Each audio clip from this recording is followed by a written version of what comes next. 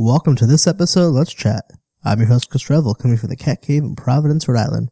Sorry if I'm a little bit quiet. My wife is sleeping, so I'm recording this intro while she's in bed. What a great guest today. We have Drew. He's the writer and director of Raising the Dead, short film. It's a dark comedy that I absolutely love. This is a really cool episode for me. A little while back, I had on Biff Swenson. He's one of the actors in the film, also a fantastic musician. And him and I recorded months ago, and it was before the movie was out, and so I was really looking forward to seeing the film. I saw the trailer, and I was really intrigued by it.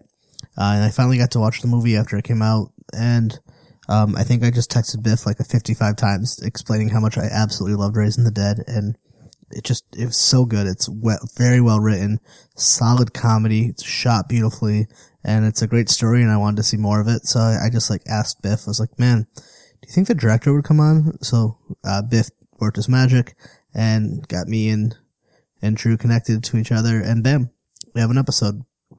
This is exciting for me because like I think it's pretty cool. I like that I can now interact in media like that. Like, hey, I like this thing. I wonder if I could talk to that person. And it's happened a few times, and when it happens, it feels really good. Drew's an awesome dude. He's worked for WWE, which he talks about. We talk about music. We talk about a lot of cool stuff. So if you haven't seen the film, that's okay. You'll still like the episode.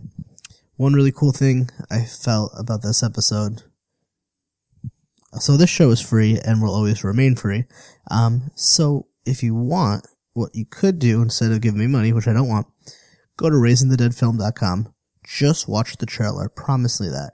And if you like this trailer, buy the movie. It's $5. And support the film.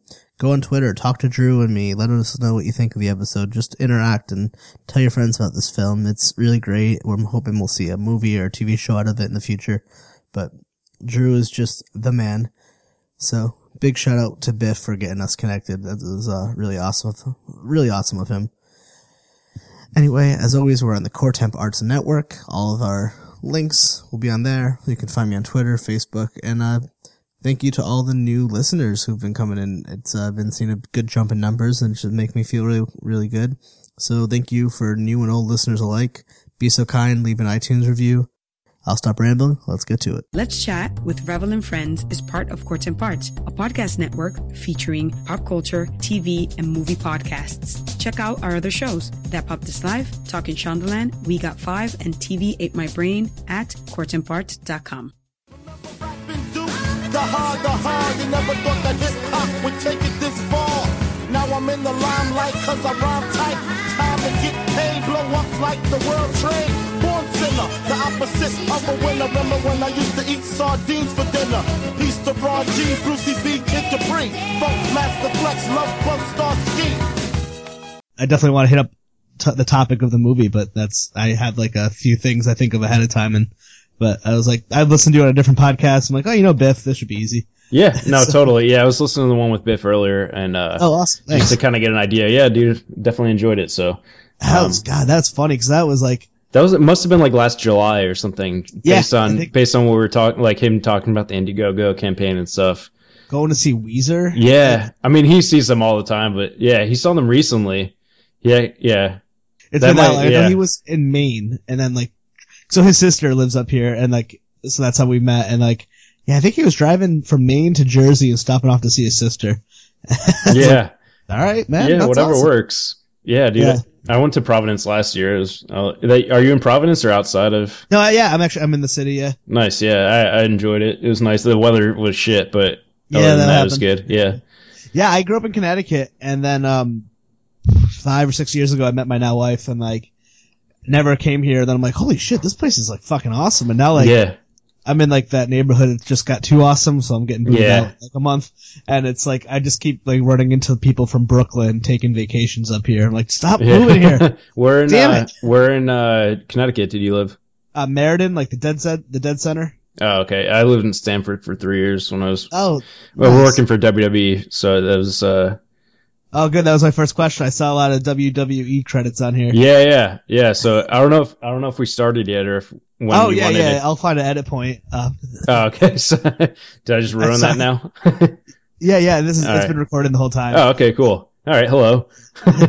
Yeah. Cool. I don't know. I listened to a lot of Nerdist podcasts, so I was like, I'm just going to copy them. No, it's good. I listen to a lot of wrestling podcasts, so they kind of do the same thing and just kind of roll with it. So, and so how did you get to work to WW? I don't know anything about wrestling, so if I screw up any of the lingo, yeah, it's not WWF anymore. It's WWE because of the Worldwide the World Wildlife Foundation or something. Yeah. That was like 14 years ago at that point. At this point, so it's like so pretty much everyone else our age did too. But I held on. Still I can't let go. It's my drug of choice. But no, I think that's dope because I feel like I was like a dick about it when I was younger for people liking it. But now that like I'm older, like I just started getting into like comic book movies as an adult. I'm like, why did we have to stop liking stuff that we like when we were a kid? Like, exactly. I'm just. It's kind of in waves for me. Like it starts off, everyone's liking things, and then a lot of people left and just kind of gave up on the stuff I like. And I'm like, I'm just gonna ride this out, see if they come by on the other side, and then they go back up, and it's people are starting to like a lot of the stuff I like too. So I just kind of never let go of the '90s, and now people are back into it. Yeah. Yeah, I kind of felt that same way. I'm like, I just never stopped liking cartoons. Yeah, there's the dark period in between where people weren't liking it, but I still did. Yeah, exactly. And then the internet came, and I was like, totally. Yeah, it's cool to watch your favorite stuff.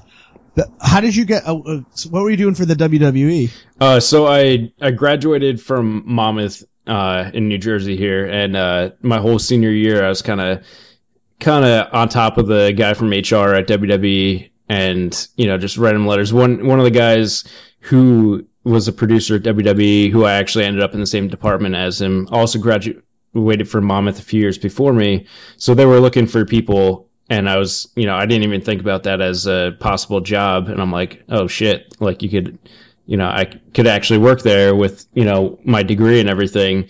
So I was on top of the guy for the whole year, probably annoyed the hell out of him. And, just a position just happened to open up as I was looking, as I was graduating, looking for work. So literally the Monday after graduation, I started with WWE, even though I didn't walk at graduation because I hated it in high school and I refused to do it again.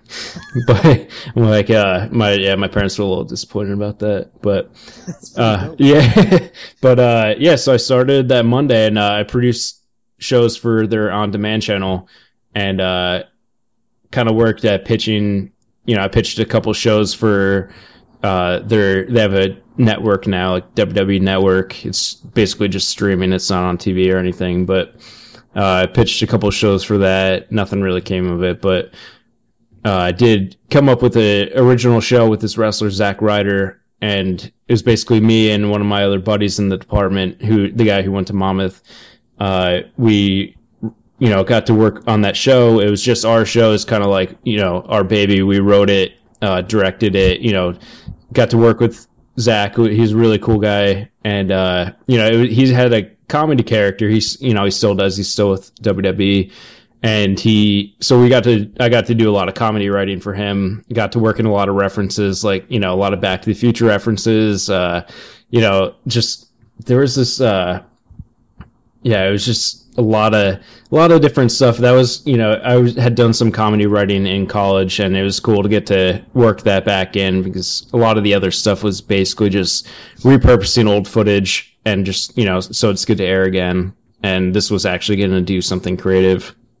There does seem to be like some wrestling dudes and comedy dudes who kind of like dip into each other. Yeah, totally. There's this wrestler, Colt Cabana. He has a podcast, and he's hilarious.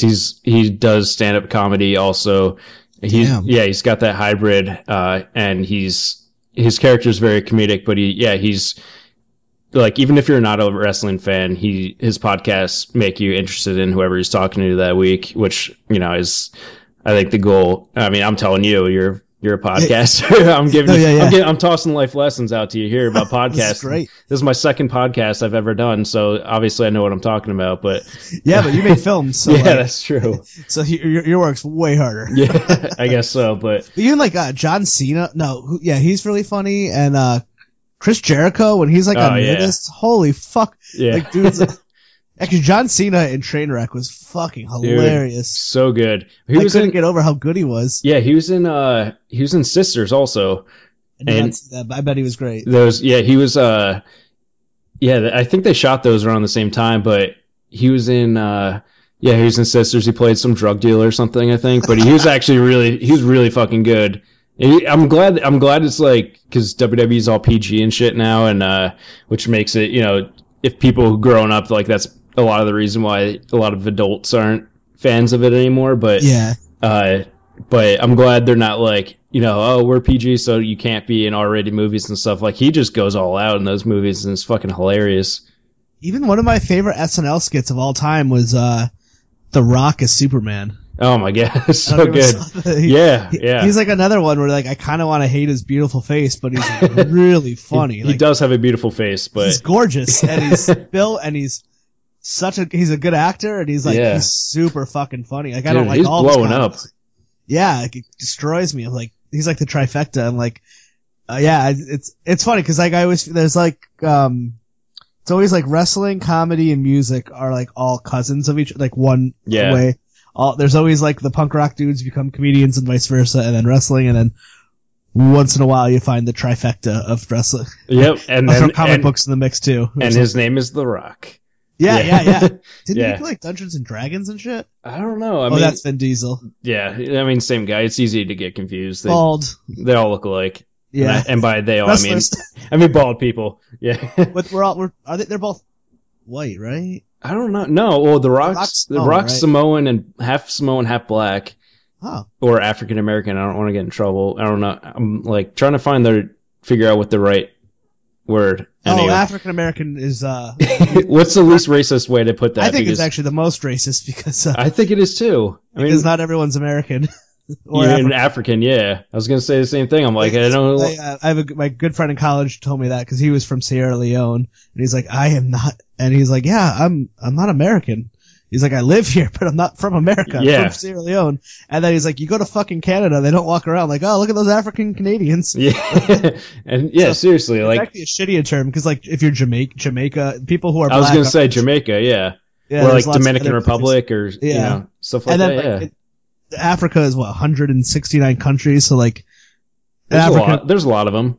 Yeah, but we're not here for our lessons. Yeah, especially our probably way off lessons that would corrupt a lot of kids trying to learn life lessons on this podcast. Right. All right. Make people listen. Find out how many countries exist in Africa. Yep. Well, yeah. Just it's a continent. Damn it. Make sure they tweet you or write on your Facebook and just let you know so I can learn instead of Googling. Tell us that we're wrong. Instead of not only do I not know this information, but I refuse to Google it. So that's the only way I'm going to find out about it. But, I went to Rhode Island Comic Con this year, and I saw Ron Funches there, like, walking the floor because he was performing. He's like a comedian I just fucking love. Yeah. So I didn't know what to do. I was like, I gotta say hi. So I just like did a nice quick hello and like backed off. He was really sweet. And I walk away and I look over and he was walking to get his autograph from like two old wrestlers that I had no idea who they were, but you could tell like only like diehard people were. Yeah. And like I saw his Instagram later and he looked so happy. I was like, that's fucking awesome. He's a big wrestling guy. Yeah. I mean, a lot of people you wouldn't expect are wrestling fans, and it's awesome. Like that job was awesome for me because not only did I produce shows for their on-demand channel and stuff, I had the opportunity for about a year and a half to go wherever they were in the country that week for about like 2 or 3 weeks out of the like 2 or 3 days for their weekly show out of the month, fly out wherever they were in the country, kind of help out a little bit backstage. But my main thing was just kind of bringing the tapes back from each camera for their show Raw. And it was like, I guess they didn't trust like mailing it back or whatever. So they had an actual human bring. I felt like a drug trafficker pretty much. And, if you lost that, you'd be fired. Yeah. TSA pretty much treated me like a drug trafficker too. So, cause they didn't understand what beta tapes were. So, yes. And, so yeah, I got stopped a lot, but, just getting to hang out, backstage with, some of the wrestlers and just like watching, like just sitting in catering and watching The Undertaker wearing a fedora, just kind of like hanging out in the backstage area. Celery. Just like blew my, yeah, exactly. Like He's actually a vegetarian. No, but yeah, he. That's the other wrestler I think I was thinking. Mick Foley, right? That's the. Oh, Mick Foley's awesome. He was on like Nerdist podcast once. This is all my knowledge of wrestling. It's just from their own podcast. Yeah. Yep. And I think he spent an hour talking about women's rights and like rape survivors and domestic abuse and just like trying to raise awareness. And like he was the sweetest gentleman who's all he wanted to do was protect our human beings from being like assaulted. I was like, you just don't expect that from Mick Foley, but he's very he's very articulate. Yeah, he's written a few books, like even when he was still wrestling, he's from what I remember, he's very involved with I don't know the acronym or what it stands for, but it's something it's like RAIN or something like that, but it's something with like he's very involved with that. I keep seeing tweets of him trying to raise money for that at different events, but we actually he was one of the people earlier on in the process of Raising the Dead that we tried to get in to have a cameo in it, but he I'm sure it would have been awesome to have him, but the price he was asking for was just for like 1 day work was almost the entire budget of what we ended up getting for the film. So, and then like, would it do anything? I mean, exactly. But would it?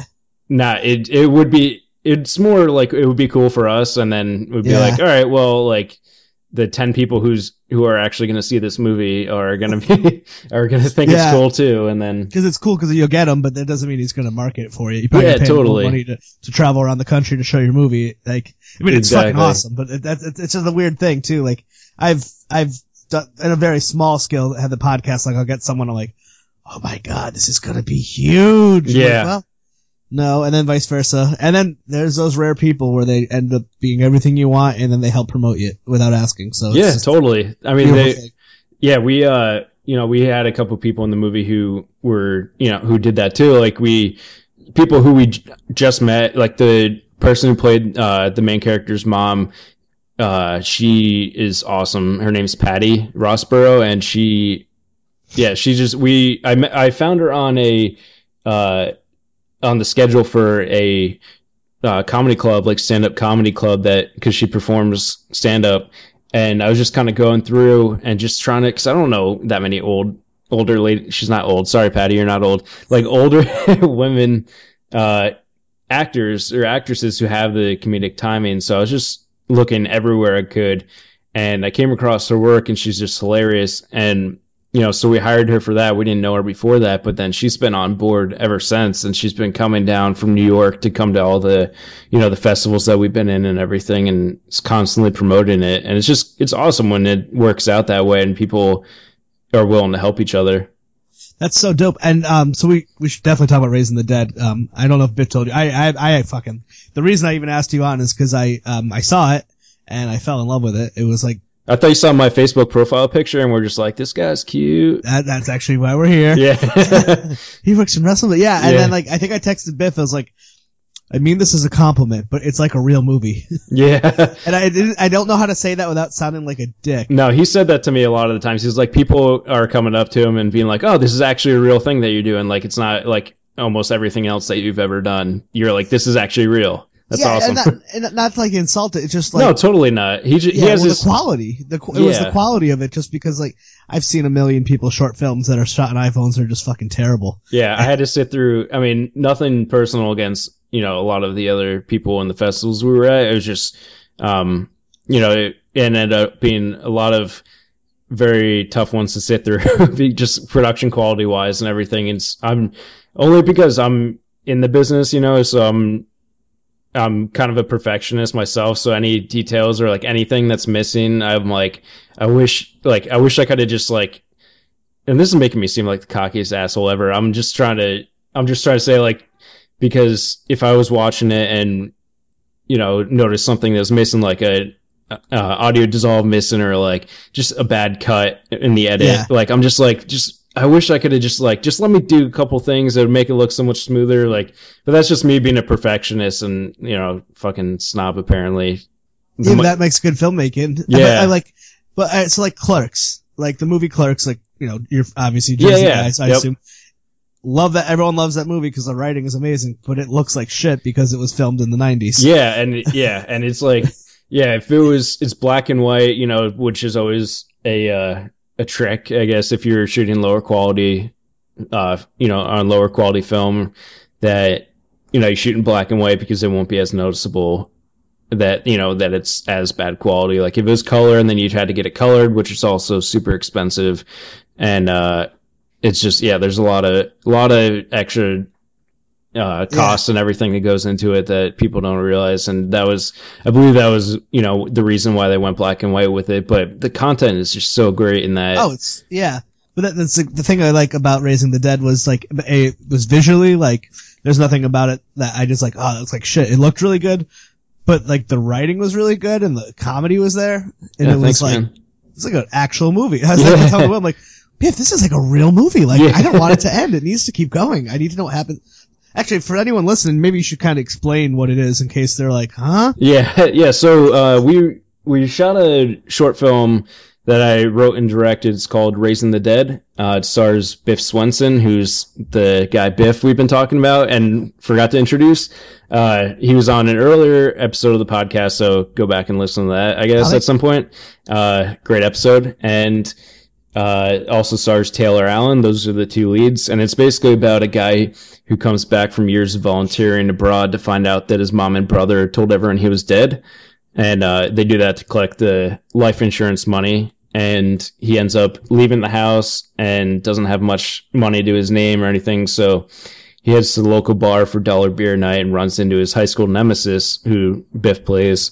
And, things kind of go from there. But I actually wrote it as a feature film, and we were going to see how much money we were able to raise, and we wanted to get the short film there as a way to kind of help get extra funds for making the feature length. So we made it out of the first 30 pages, 30 something pages of the feature script, and kind of shot it all ourselves, and just a lot of people volunteering their time and an effort. We had a lot of long shoots, so it's like I'm surprised people came back after some of the shoots, like the 3:30 in the morning shoots. Like it was just ridiculous, but it was honestly one of the best experiences of my life, and just I think everyone who's involved with it, now that we've released it and had the premiere, are seeing that it was worth it, and we have something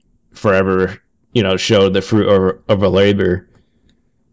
And, so where did you get this idea from? Like, is this from your WWE days, or like, cause you have a little comedy background, and the comedy in it is solid. And there's one point I'll bring up in a minute. Yeah. So we had, basically I was coming back from vacation I went to the Dominican Republic with, my parents and one of my sisters one year, cause I hadn't had a vacation in a while. My parents were going, so my sister and I both kind of piggybacked on their vacation. And so I came back, and I hadn't really used my phone all week, and I finally got service again when I was on the plane, when we landed, and I was like, I probably have all these messages coming in, like, people have been trying to get in touch with me, like, where have you been and stuff. And I'm like, what if, like, nobody responded, nobody even noticed you were gone, or I was gone and everything, and like, and then they kind of just spiraled from there. And that sounds a lot more depressing than I meant it to be, but it's like, because, we all have that thought. Yeah, exactly. Yeah, of course. But it was more of like a creative thought rather than like, wow, my life sucks type thing. It was like almost, because when I'm coming up with ideas for things, I kind of, what if is like the main thing I keep repeating in my head, like, what if this happens, or what if, like, this was a scenario, and that's helped me kind of branch off a lot of ideas. And so that it kind of led from that to, to the idea of, like, oh, well, what if, like, my parents, told everyone I was dead when I was away for a while, stuff like that. So, like, kind of just rolled from there. But, yeah, it's been, I think, like, it ended up kind of developing into something. A dark comedy. Yeah. We should say that. Yeah, exactly. Well, I always gravitated towards those kind of movies, and it's just... Yeah, me too. Yeah, it's just something that's not supposed to be funny to making humor out of it has always been, because that's kind of how I deal with things in life anyway. Like when it's stuff like when, you know, you're going through shit, I usually make jokes out of it, at least in my head, because a lot of the time it's not, if I actually said what I was thinking, I would get a lot of shit from people, but that's just one of my, you know, ways I deal with it. And just the fact that people can make movies about that kind of stuff and have it be considered, you know, a legitimate type of movie is awesome to me. Dude, dark comedy is hard because it's hard to find the humor in it. Yeah. Well, I'm not going to ruin anything, but my favorite scene of the entire movie is that one beautiful shot you did of the Ernest reference, and they all just kind of pause and look at the camera. Yeah. Like, oh my god. I really liked the whole thing, but when that happened, I was like, oh my god, this is like Simpson shit. Yeah. It's not everyone's going to get it. Exactly. Yeah. That's the risk with comedy, especially over any other kind of movies, is that everybody, or like, you know, there's so many different types of humor that people like, and people aren't going to like everything that you put in, every kind of humor, you know, so I try to mix it up a little bit, but ultimately we just try to make each other laugh. And when I was writing it, I try to make myself laugh.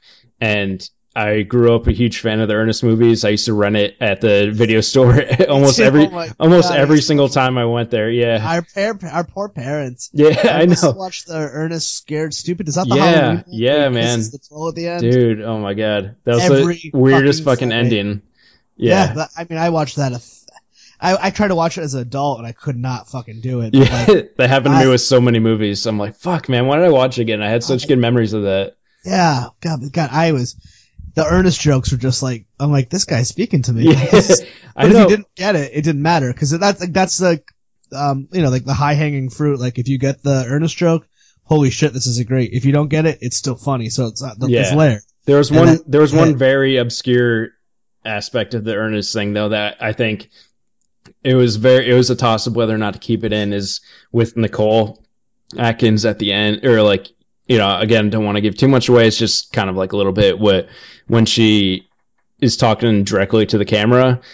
I was kind of referencing how like Ernest would talk to Vern all the time, and like their earlier stuff, like there was not, I don't think it was as much in the movie. I think in like Ernest Saves Christmas, they did that. Hey Vern. Yeah, exactly. So that was more of a play. Yeah, man. But that's something perfect. That's something like you might either like, you know, have to watch it a couple times, or like, you know, look it up with like, what is this, you know, to think about it. It might not be as direct as like having a picture of Ernest right there, but no, man, I caught it. Like it was. Yeah, I'm glad you did. Yeah. I texted that to Biff immediately. It's like, poor Biff is probably doing something. I'm just deciding to text him a live, like a streaming conscious of my thoughts of the film he was in. It's totally cool, man. I'm sure. I think it was good though. If it was negative, I just would have kept it to myself. Yeah, yeah. It's just you text him for half an hour straight of all shitty things and be like, "Man, you suck." Was terrible. Yeah. Why did you make me watch this? Yeah, but yeah. So like the people you got together for this, are these? Well, I knew Biff a little, and he's a musician dude, and you got a comedian. So are these people all actors, or? Yeah, well, Taylor's the lead. He is a stand-up comic. I've known him for about probably 15 years at this point. He was in one of the first rock bands I got into, non-pop musicians, because I was probably 13 or 14 and still listening to NSYNC and Britney Spears and stuff at that time. Yeah. So he was in this really awesome band, and my sister was actually in a band too, and they used to play shows together. So that's how I found out about his band. But when I moved back down here, we started, you know, talking. I went to a lot of his stand-up performances, and I'm like, I really want to work with this guy because he's hilarious. And so we finally worked it out where, you know, we figured out if we shot it over, you know, however long it takes, but just on the weekends or like 1 or 2 days a week, he would be able to do it because he just had just had a baby recently before that. So we got him involved, and then I met Biff through, he works at a video company, and we have a mutual friend, Nick, and Nick hired me for a shoot, or to do some editing. So it was just Biff and I at Nick's house while Nick was at work, and we were doing our thing. And, you know, Biff was playing some Midtown, which is one of my favorite bands. And, you know, just a lot of drive-through record stuff from back in the day, and just a lot of nostalgia stuff. And I'm like, dude, I love this music, and you know, it kind of just helped us bond a little bit. We ended up doing a job in Baltimore for Under Armour, and we had to drive down, you know, how a 3-hour trip, work all day, do a same day edit, an overnight edit, and then drive back from Baltimore from there. So like we spent the entire day. He got car sick on the way back. We had to pull over on the turnpike, but I'll never let him live that down. No, but so you know, it was cool. So we became friends through that, and then we took an improv class together in at Count Basie Theater in Red Bank, right around the corner from his house.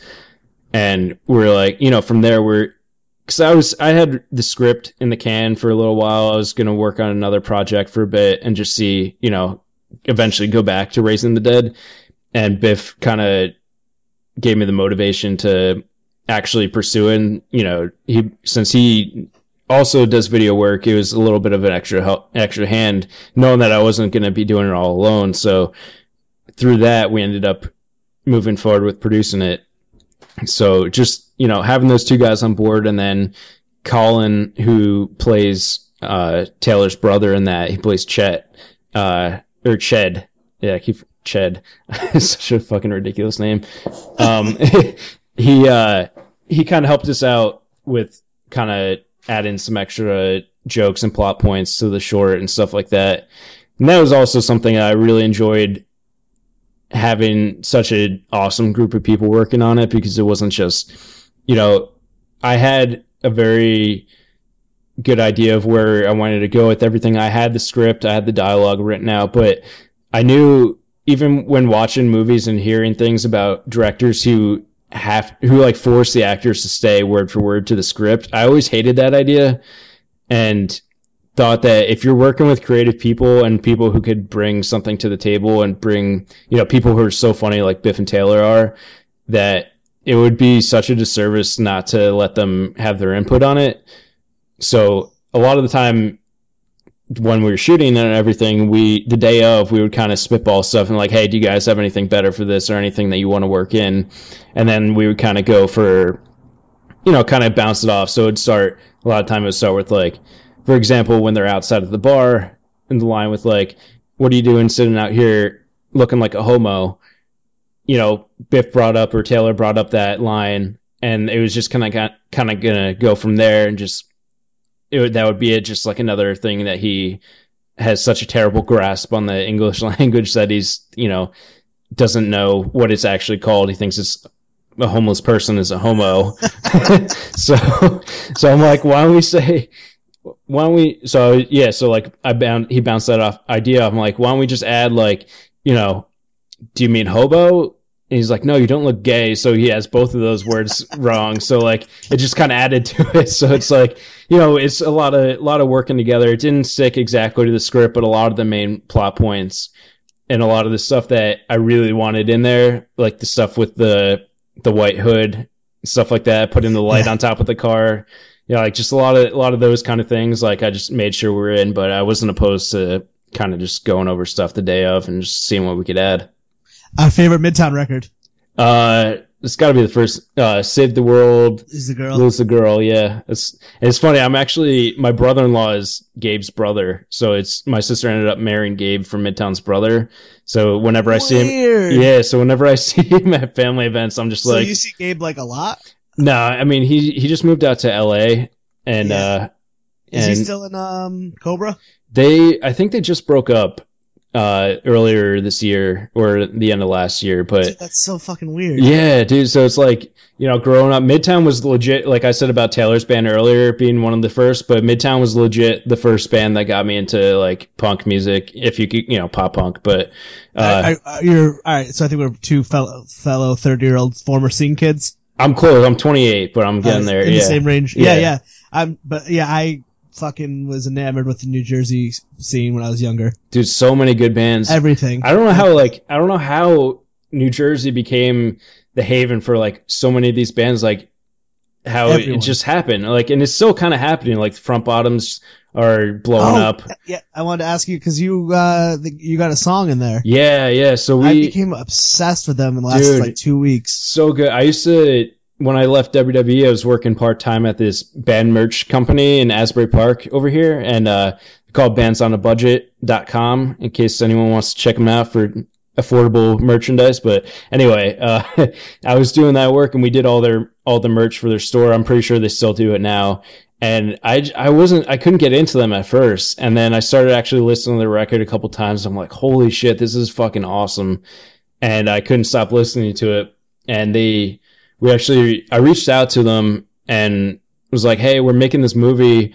Would you guys have any interest in actually being in it? We're going to have them be in the scene where they're drinking and stuff. And, just have the guys show up and, they're all kind of hanging out and drinking together and shit goes down. But, they're blowing up. They just signed to Fueled by Ramen, and they're, just put out their new record. So they're touring a lot and weren't able to make it work. But they were like, feel free to use the song, in your trailer and stuff. And I think the song really helped. Which song is it? I think it's discovered them like 3 weeks ago. It's called The Plan Fuck Jobs. Yeah. Oh, dude. I think good. Yeah. Okay. I didn't put together because it's funny. I was like, so I work for an intensive outpatient service for like people with mental health and like substance disorder. Dude. That's awesome. And thanks. Yeah. So I'm with a client and we're in the car and listening to like our indie rock station, and the Front Bottoms come on, and because they're at that level, like, and my client's like, you should really check out this band. They're really good. And he's much younger than I am. So like, yeah, sometimes I'll listen to like, all right, I should try to find new music. So out of the blue, I remember being home. I was like, I'll just go on YouTube. And I actually remembered them for some fucking reason. So I ended up putting on the West Virginia video. Oh, I was in that too. And Biff was in too. Oh, you're in that one too? Okay. Yeah. Me and like, Biff and Taylor were all in it. Yeah. I watched it and I'm like, that dude's hair looks really familiar. So I had to watch it like 5 or 6 times. Eventually, I think I hope Biff listens to this because he better. I think I text him like, dude, are you in this video? And I was like, oh my god, you fucking know them? Yeah, that's insane. Yeah, that happened between us getting the song and us first reaching out. Like they were like, yeah, like let's first they were gonna do the movie and then scheduling eventually led them to not being able to do it when we were actually ready to film. And, but they were like, yeah, we're actually shooting a video in Asbury Park on Monday. We're just doing a party scene. So come on by. And, so we all came by. For some reason, they put a Raggedy Andy wig on Taylor. So that's probably why, if you were looking for Taylor, you didn't see him. He was okay. Biff had that hair. Yeah, of course. Yeah. So, and Taylor looks totally. I'm pretty sure he's wearing a clown nose too. I don't know why, but so we were all kind of there. I ended up borrowing a suit jacket, like one of the a blazer from Kieran in the band, and I was fucking dancing around like an idiot with a sword in my hand for some reason. Okay. So, shit. Yeah. So it's a good video too. Yeah, dude, it was awesome. It came out real nice, and we were all just it was really chill too. It was a cool shoot. Everyone was just relaxing and drinking and stuff. And their music is so strange in the best way. It is. Their lyrics are just so memorable too. Like in a way, like it doesn't make sense, but they have such pop sensibility. Yeah, totally. And sometimes I'm like, those parts don't belong next to each other. Even in the video you're in, where it's like ride or die, brother. Like it's like real fast. I'm like, that doesn't make sense, but I love it. I know. Just don't question it. I really think they're like I'm super like really into them right now. But let's go back to our favorite time frame though, the Midtown era. Were you part of the New Brunswick scene? Is New Brunswick and Asbury Park? My geography of Jersey's a little. They're about I'd say an hour apart. So so for me, who's far away, that sounds like they're next door. But when you live there, it's like exactly. That's like everyone thinking the Jersey Shore is one location.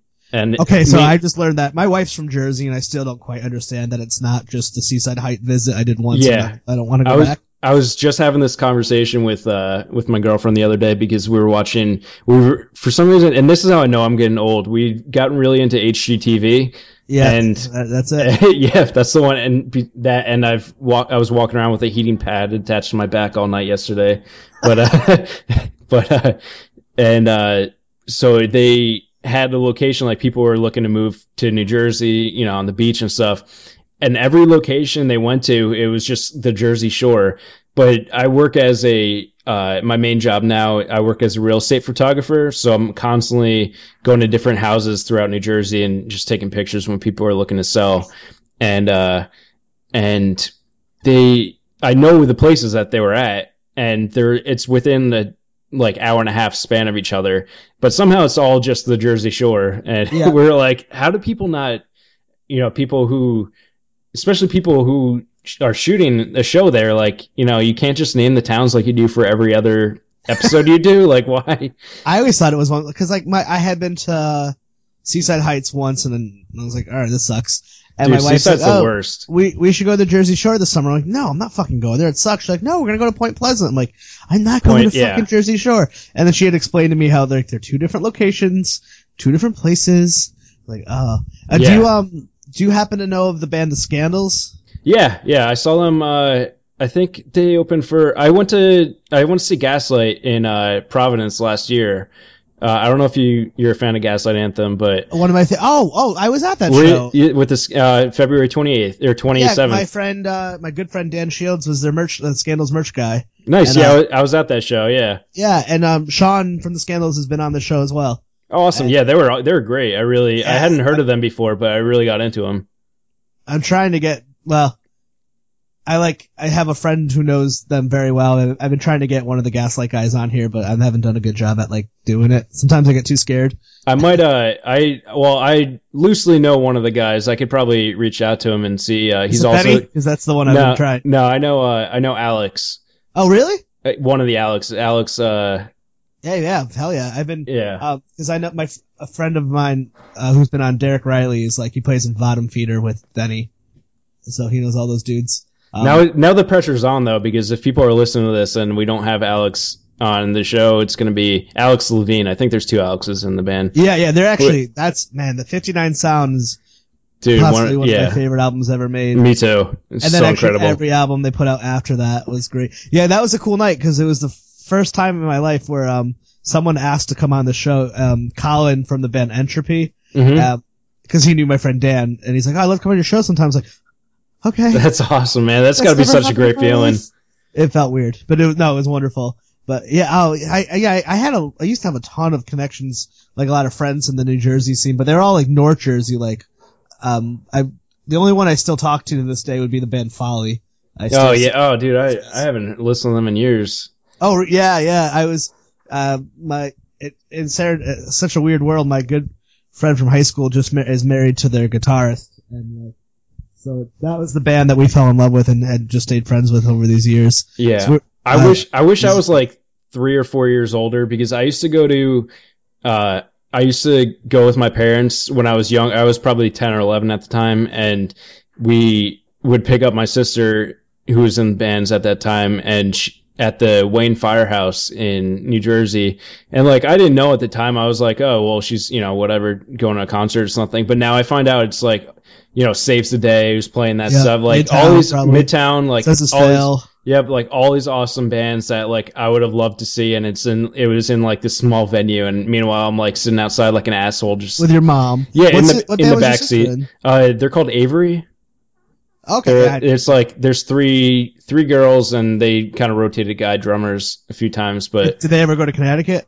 They probably did, actually. Yeah, I think they did a few times. That would be the only way I would have seen them. Yeah, they put out a couple albums. They're actually, I would have listened to them even if it wasn't my sister's band. That's so dope. I'm gonna look at them. Did you ever listen to a band called Paulson? I know the name, but I don't think I ever actually listened to them. But yeah, I was huge into the Drive Thru Record. Bands. Yeah, me too. Yeah, I was actually just listening to some earlier today. I was feeling nostalgic. Because I like almost only listen to that stuff sometimes, and it's kind of bad where I like need to listen to new music, but I always have the same like 10 records I go back to. Yeah. And a lot of the time it's like Drive Thru band. Like, well, I mean, man, you got to give Drive Thru credit though, because like some of those acts that they had were members who go on to be like, I mean, that Steel Train becomes like fun, and what's the other band he's in now?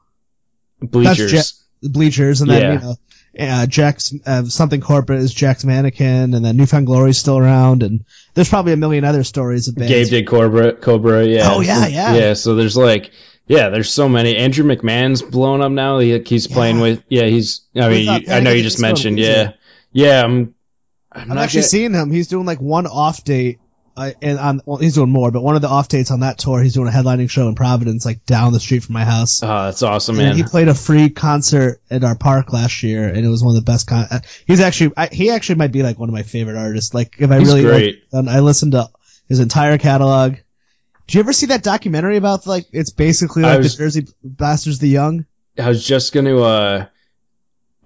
watch that the other day, actually. Oh man, I got to interview someone who's in that documentary, and actually Paulson's in it too. So that was nice. But like, do you listen to the podcast Going Off Track? I don't know if you listen to podcasts at all. No, I do a decent amount. I've been listening to a lot of true crime podcasts randomly, and then went from that to Comedy Bang Bang. Yeah. I think like I listened to the one episode with what's the dude from Silicon Valley? Paul Middleditch Tom Middleditch, yeah. And him and Lauren Lapkus. Oh God.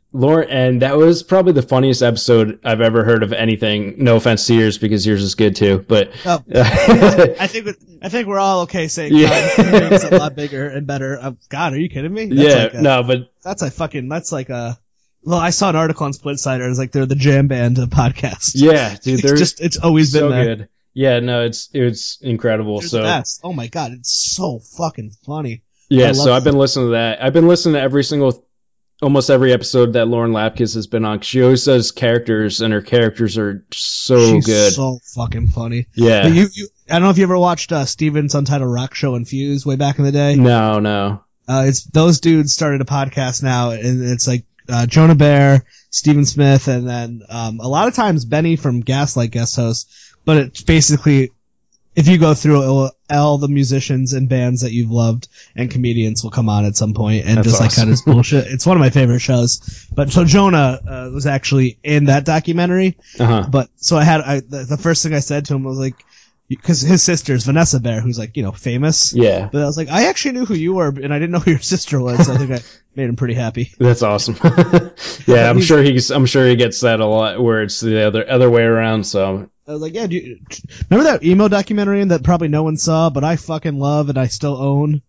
And there's that great scene when, you'll love it. There's Midtown's in it. Yeah, I'm pretty sure, like, it's pretty old. It's Thursdays. I think I actually did see it, and now that we're talking about it, I didn't realize it was the same thing. Like, I'm pretty sure, is John Nolan in that a lot, or a decent amount, like Taking Back Sunday stuff, and like, is he? It's been a while since I watched it. Yeah. It would not be impossible. It might be. I don't know if it's the same one. I remember watching this documentary like a year or two ago about like, there's like Midtown. I know a lot of Taking Back Sunday people. I know John Nolan just because I really like Straylight Run. I thought they were awesome. Yeah, me too. Yeah. And I went to see when I was in right out of high school, the Get Up Kids broke up, and we couldn't handle it on a emotional level. Like I was like we were all there, man. Yeah, we all were there with you. They were playing Worcester, Massachusetts, and probably Starland. But my friends and I decided, let's go to Toronto to see the Get Up Kids and make a 4-day trip out of it.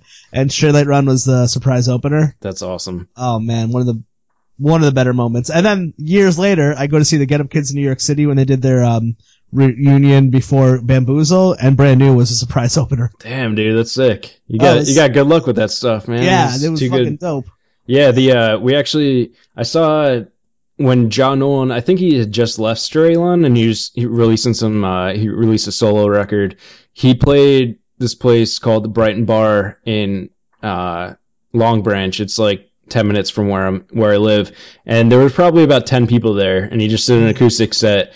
But it was fucking awesome. He played all these Straylight songs and everything. I was close. His music. It was very it pulls at your heartstrings, yeah. Yeah, existentialism on prom night. I don't know at the right moment with the female vocal in him, just like, woo! Yeah, dude, it's intense. It's an experience.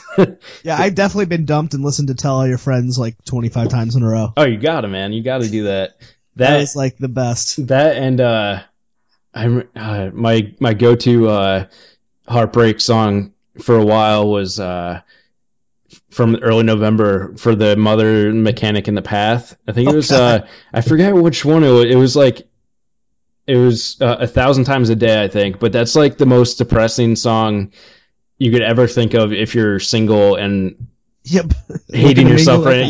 Yeah, exactly. My poor friend Lily had just gotten broken up with, and her and her boyfriend were supposed to go see Andrew McMahon. Before, it was just him as a solo show in Boston, and we went, and I was like, no, I read he doesn't play something corporate songs. So it was like us, my now wife, and her brother came in his place.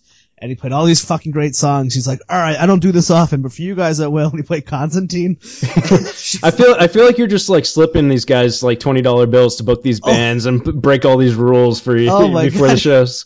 Poor Lily, and this is only like 2 or 3 years ago, and she just bawled her eyes out. Oh my god. And that's the song. It's like a fucking hour-long song. Yeah, but it so just good. Does not stop. It's such a good. It started. I put on. I think Starting Line Radio the other day on Spotify, and Constantine came on, and I'm like in the middle of the workday. I'm like, I can't do this. I can't listen to this now. Yeah, I need to skip it. I'll come back to it later when I'm in the mood, but that's just gonna ruin my whole day if I listen to the song right now. I love, in the best way, but yeah. Homegrown's another one I didn't know. Oh yeah. Phoenix TX. I've been really listening to a lot. So good. I just really like pop punk. I think Alkaline Trio, I think, is like that. Yeah. There's that era of them I just cannot turn off. Actually, Front Bottoms replaced my Alkaline Trio obsession. Really? Because I was listening to Alkaline Trio for like a year straight, and now it's like, I just can't turn off the Front Bottoms. Yeah, dude. Yeah, Front Bottoms they're great. They're one of the few bands that I could like the first few times listening to them, I'll be able to actually sing along and know the lyrics just because they're so distinct and like storytelling.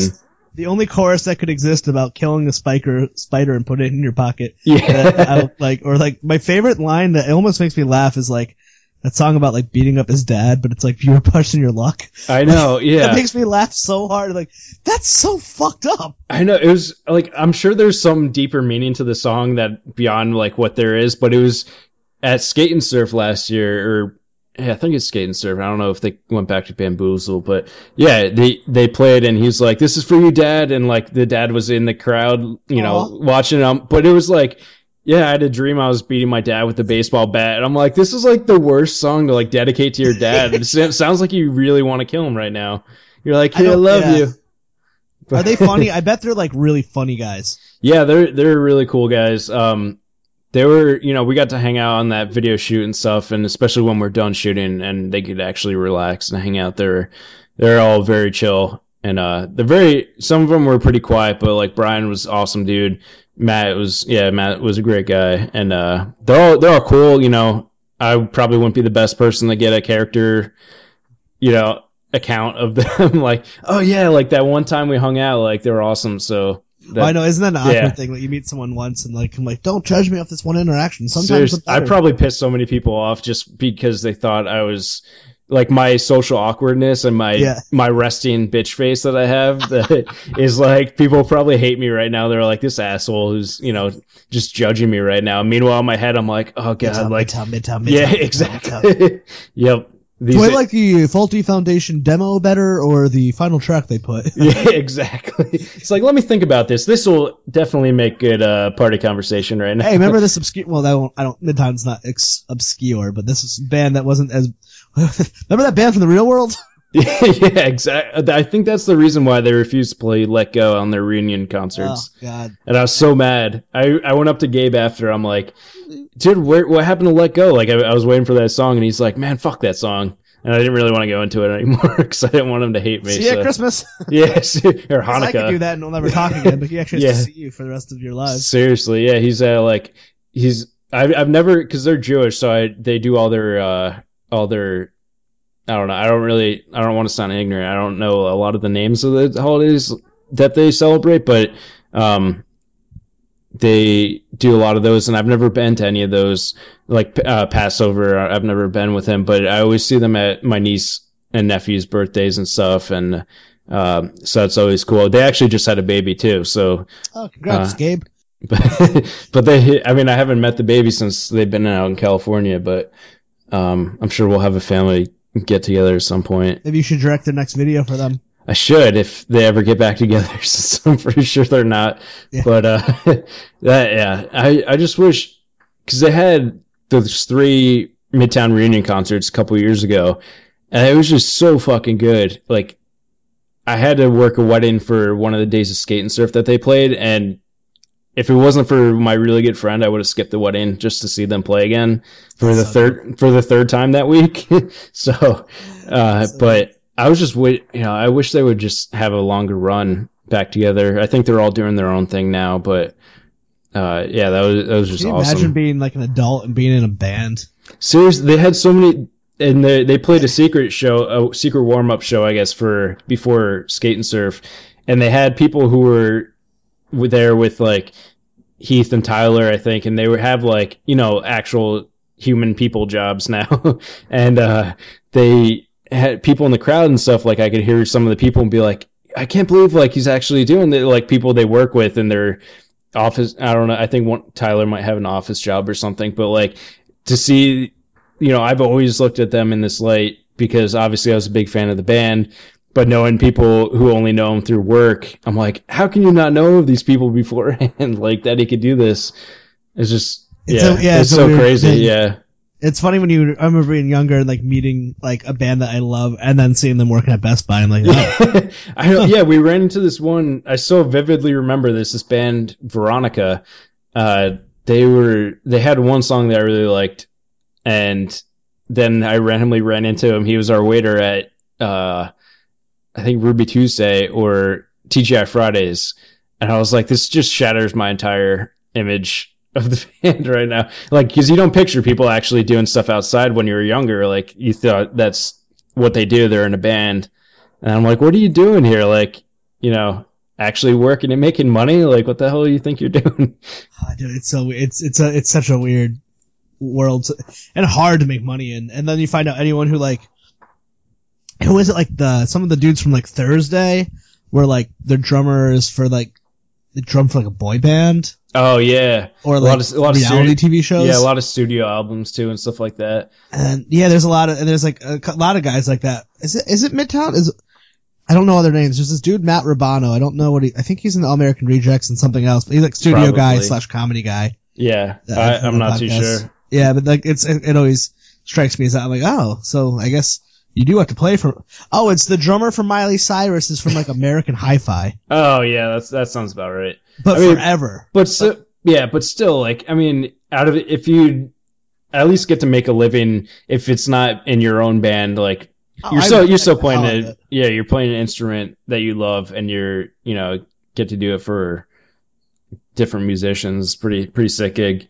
Imagine if like all of us scene kids held that accountability to politicians. Seriously, dude. This would be a much better world than like, oh my god, you signed to a label too big. And I'm like, why? Why do I care that the band I liked wants to actually, have health insurance and pay some bills and music? That was my biggest pet peeve. That's always been such a big pet peeve of mine. I've had good friends of mine who would say to me, not knowing that it's a pet peeve of mine, but just saying it in general, just saying like, that, for example, one of my friends in college, obsessed with Paramore, and then Paramore got big and on the radio, and she's like, I can't listen to them anymore because people are going to be singing along all the time and stuff like that, and it's going to be annoying. I'm like, you were one of the biggest Paramore fans I've ever known, and you are just going to give up on them like that just because more people are going to be listening to them. Like, what the hell I just never got that. And if you don't, and if people don't get into them, that band breaks up and then doesn't play again. Exactly. They can't afford it. Yeah, but a band that not a lot of people know, so you must be cool for doing that. Oh yeah, that's that's what really matters in the music industry. So yeah. You want to sell as little records as possible. And never tour. Absolutely. Well, you've never heard of this obscure band that put out 1 7-inch. Yeah. And you call yourself a music fan. I forgot this dude, Jeff Garlock, he's been in a bunch of bands, but he was on the show, but he made this funny joke, which is so accurate, of like every oral history about like pertaining to scene is, I'm not gonna do his joke right, but it's very funny. but it's just like how you have to try to do his voice at least. Okay. I don't even know if I could. Every scene was better before you got here, essentially, and like that's so true. Every oral history was like it was better before you were here. Yeah, that's basically. Well, they blah blah blah. Yeah, sounds about right. Yep. That's so funny. Oh man. So we start to wrap it up. Wow, that was an hour. I wasn't even looking.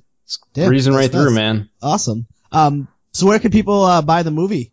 Yeah, so we have it available on our website, raisingthedeadfilm.com. We have it up for $5 now, and we're just honestly just using that money not only to pay the fee to have this video, have the movie on the website that we're selling it on, that takes care of all that stuff for us, just automatically delivering it to people when they pay for it through PayPal, through the site. We're paying that monthly fee, but anything that we make off of that is just submitting the film to more festivals. So it's not going in our pockets, and it's just helping the movie get exposure. So if people want to help out and support, try to help us get a little more exposure, get in a couple more festivals, because that shit's fucking expensive.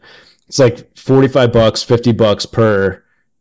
$50 per festival, and 9 times out of 10 we're not going to get in, just the nature of it. So that was one of the most expensive things so far. Is there any chance you guys would go for if you were able to, because like it really loaned itself for a feature, or like the pairing? I mean, if you haven't watched this, you got to watch it, people. I promise you, it's worth every penny. But like the pairing of Biff and Taylor, I want to see like a fucking Netflix original 10 episodes of those two. That's funny. It's funny. That would be like my dream. So I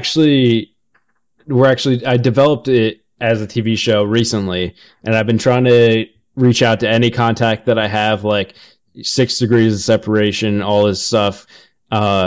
Just to try to get any kind of contact for someone to take a look at what I have, because I think it would work really well as a TV show.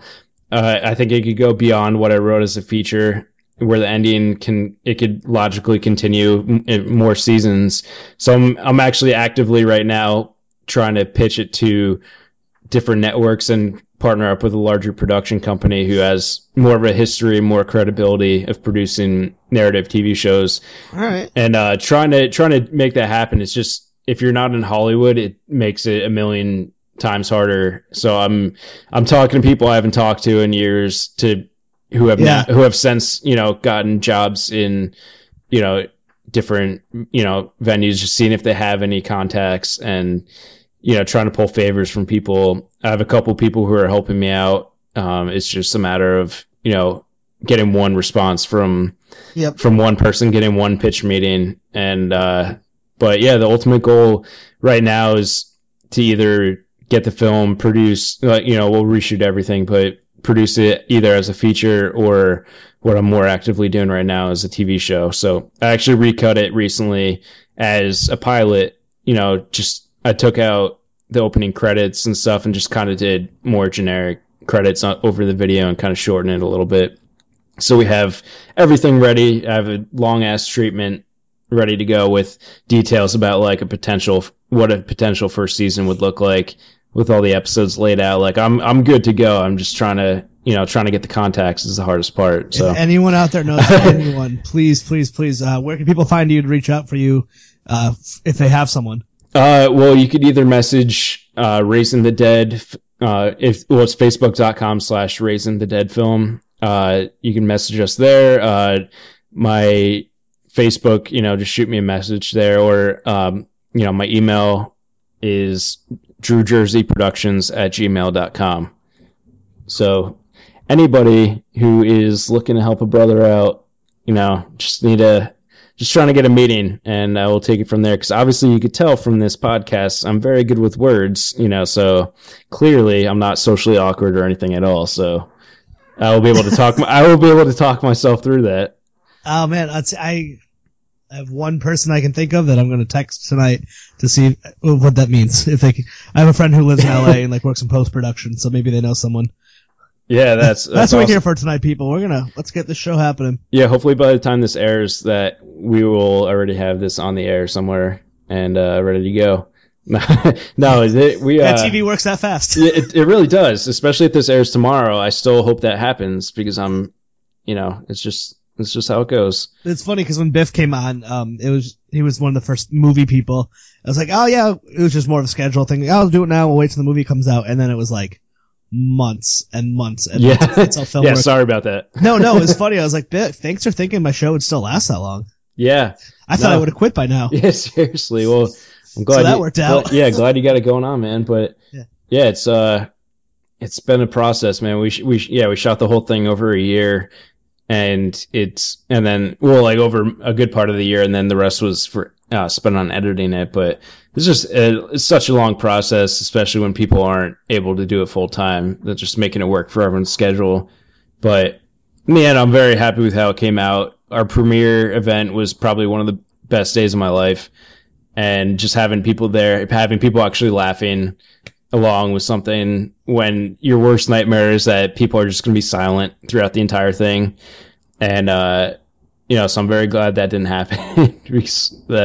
But it's just crazy that we have something done out of all the work that we put into it. And it's good. Yeah, I appreciate it, man. Thank you very much. It's funny because I know I'm in it. I'm so involved with it, but even when we screened at on a film festival a few weeks ago, and I watched it probably for legitimately the 100th time all the way through, I was still laughing at some of the parts with Biff and Taylor and stuff, and just such cracking me up. Yeah, they have. I'm trying because I'm working on a couple projects now. I'm working on a new feature script now, just so I don't drive myself crazy trying to wait and hear back from people who probably, I may never hear back from them about getting the meetings and stuff. So I'm trying to keep myself busy with that creatively. And I'm trying to I have this idea, but then I'm like, this doesn't work. It wouldn't work to have Biff and Taylor in it as the leads, and that kind of bums me out. So I'm trying to see if I could rework it a bit so it's them and then one other. It's like an older dude in the script. I don't really have it developed enough to give too much away, but they just have such good chemistry, and I can't wait to work with them again. That's so great. Oh, thank you for doing this, man. This is wonderful. This is a ton of fun. And, yeah, man. Thanks for having me.